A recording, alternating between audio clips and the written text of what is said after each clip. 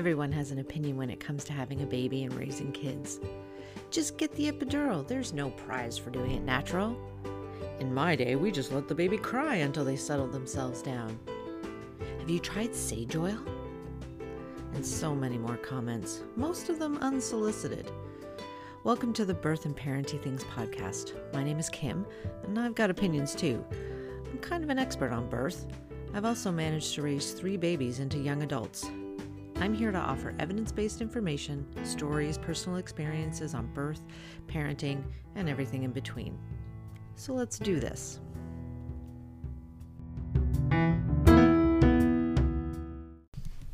Hey there, it's me, Kim the doula.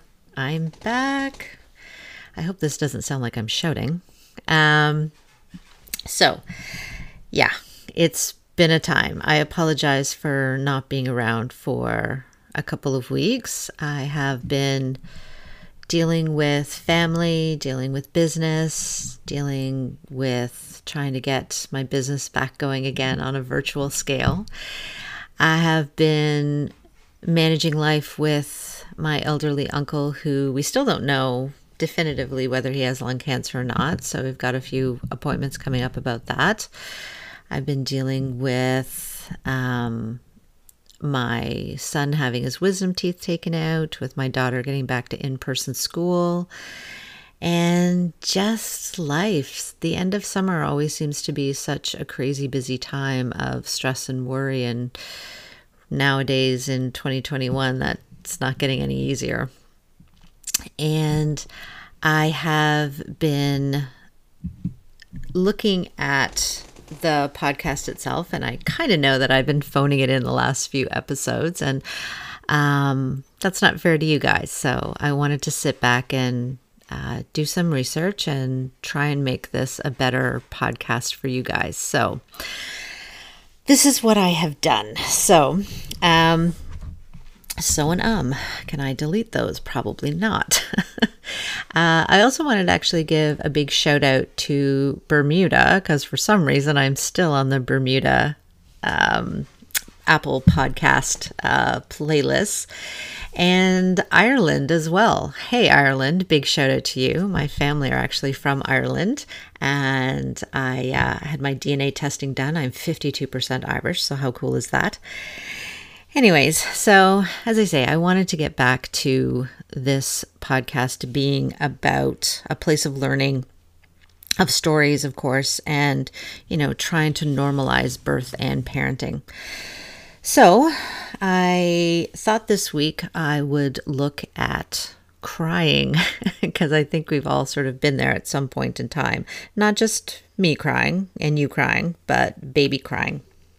So I wrote a blog post on this on Sunday. Yeah, on Sunday. So it's up on the website if you want to have a check, if you want to check it out. 3 reasons why your baby is crying and how to stop it. So this is going to be a little bit of a rehash of that. So it's not going to be too mind numbing. So basically 2 weeks ago. Well, it could be 3 now, actually. God, time means nothing these days. 3 weeks ago, I was teaching a prenatal class, and in the first class, one of the things that we talk about is bathing baby. And after a video of baby bathing, one of the participants said that, she was a little worried about that. And I said, well, what's the biggest thing that's worrying you? And she said that it looked like the baby was in pain. Now, of course, the baby wasn't necessarily in pain. Having a bath for the first time, because these were brand new babies, probably having their very first baths or their second baths. And it was probably very crazy situation for them. So I said, really being in pain is kind of one of the few reasons why baby might be crying. So I sat down and I thought, what are the main reasons why baby might be crying? So one of the most common reasons, and especially in those first couple of weeks that baby would be crying or being fussy, is that maybe they're hungry. In those early weeks, baby will have 3 growth spurts, and that includes cluster feeding. And in that first week alone, though 2 of those will happen. So in the first week, 2 cluster feed and growth spurts, and then there's 1 at 3 weeks as well. So my first recommendation for families with a baby that's crying or being fussy is to feed them. That's it. Just feed them. And if you're chest feeding or breastfeeding, offer them the breast, and this will usually settle them down. Not only will it satisfy their hunger and help increase your supply, but it will also release oxytocin. So having baby sort of on your skin and trying to do that feed with just a diaper on is a good idea too, because that means you'll get some more skin to skin as well. And that will help release a hormone called oxytocin. And oxytocin, which is the love hormone, and I love this hormone, it acts like a pheromone, and it makes everybody around you calm and happy, including baby. So they've got a nice full belly of milk, they've got a whole bunch of oxytocin, and then afterwards maybe they look a little milk drunk. I do love milk drunk. Take a picture because drunk baby face is really cute. But if you're not chest feeding or breastfeeding, then try and offer baby a bottle and do some skin to skin with them, and that should also give you the same desired effect. Another reason, especially in those early weeks, as to why baby might be crying is that maybe they need their diaper changed. So this is one of the usual suspects that we usually try and check. Now, many commercial brand diapers such as Pampers and Huggies are very, very absorbent, and your baby may not be bothered too much by a wet diaper. But if we've got a lot of pee or if we've got poop in the mix, this can often make babies unhappy. Now, some babies are very super sensitive to a wet diaper and some not so much. But you don't necessarily need to sort of strip baby down and do a complete diaper change just to see if the diaper is even wet. Most of these brands, as I say, will have a wetness indicator. And this means that you just have to have a quick look at the diaper, open up their little sleeper and have a quick look and see whether the yellow line has turned to blue or whatever the indicator is. And of course, to test if baby's had a poopy diaper, if you missed that giant poop fart smell face on your baby, then just pick them up and have a quick sniff of their bum, and that'll give you an indication as to whether they have a poopy diaper or not. Now, many babies actually don't like to have their diapers changed, and that's okay. But I think one of the best ways to manage that is to talk to them while you're doing it. Have a good conversation with them, explain to them what you're doing. They love listening to the sound of your voice and looking at you and looking at your face. So that can make that particular situation a little bit easier to bear. Now, another reason, so the third reason, and of course, there's many others, but the third reason why a baby may be crying or is fussy is, especially again in those first few days, is because maybe baby's a little bit scared or wary or, just unsure of what's happening to them. Try to look at it from their perspective. They were in a nice, warm, cozy environment. They were constantly being fed and basically living their best life. Then one day, there's a series of multiple earthquakes and then a giant tsunami, and now they're suddenly on an entirely new planet. And this planet is bright, it's loud, it's cold, and everyone wants to touch them. And now they're no longer being fed continuously.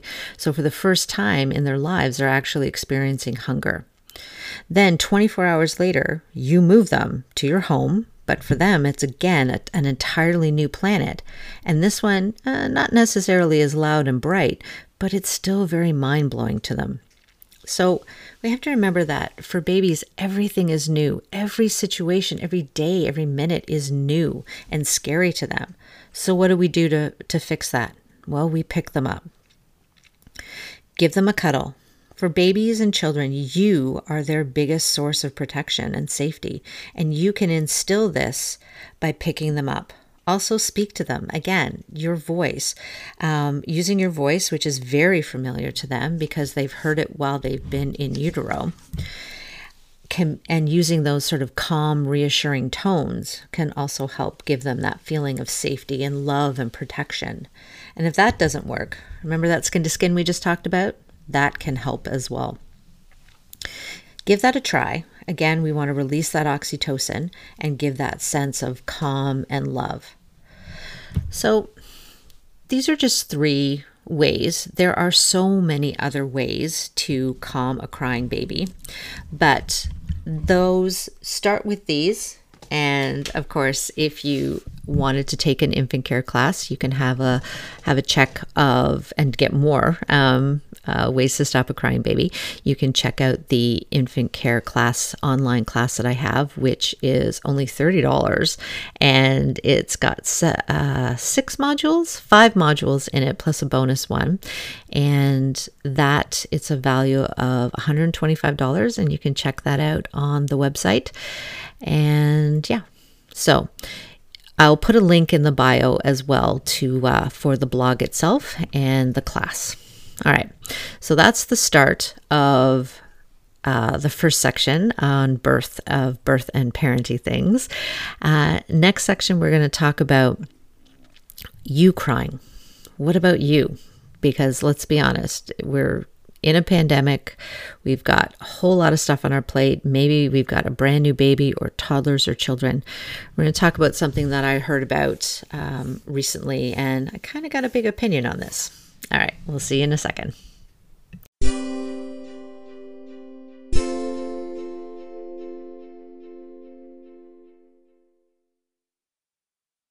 And we're back. So, about a month ago, I want to say a month. Time means nothing to me these days. I was watching a program and they introduced a woman who was supposedly an expert, and she had written a book or a blog or something, I don't know, on how it's okay to cry in the shower. And I thought, okay, go on. Their idea was that, you know, as moms, as parents, we need to let it go. Can't keep it bottled up, all this stress and whatnot in our lives. And we have to release that. And I get it. And her idea was, you know, to cry in the shower. And I don't disagree with the idea of needing to let this stress go, and, you know, you can't keep it bottled up, so, you know, you just explode. But as parents, you know, we are pulled in so many different directions, and there are times where emotions can overtake us. And if we don't let it go, if we keep it all inside, then the stress will mess with our mental health and, of course, our physical health as well. And that's not good. My only issue with all of this was that, why must we cry alone in the shower? Why must we present to the world, our spouse and our children, this facade of strength as women, as mothers, that we can do anything and handle anything, and then when we're alone, we can break down and we can reveal our true selves and emotions only to ourselves? Quite frankly, this is bullshit. One of the main ways I think that children learn is through observation and, of course, mimicking. So how can we help our children express their huge emotions if we don't do it ourselves? And let's be honest, children know everything. If you're crying in the shower, guess what? They know you are. They see and hear everything. If they see and hear us hiding our emotions away, what does that tell them? That it's okay to cry? It isn't okay to have these deep feelings, to express them to everybody, that it isn't okay to feel sad, and that if you do, you have to hide it away from somebody, from your family, from your friends. No. It's okay to feel sad and tired and angry and overwhelmed. And it's okay to show these emotions to our kids so that they can feel safe coming to us and expressing them and releasing those emotions when they have them themselves. It's okay.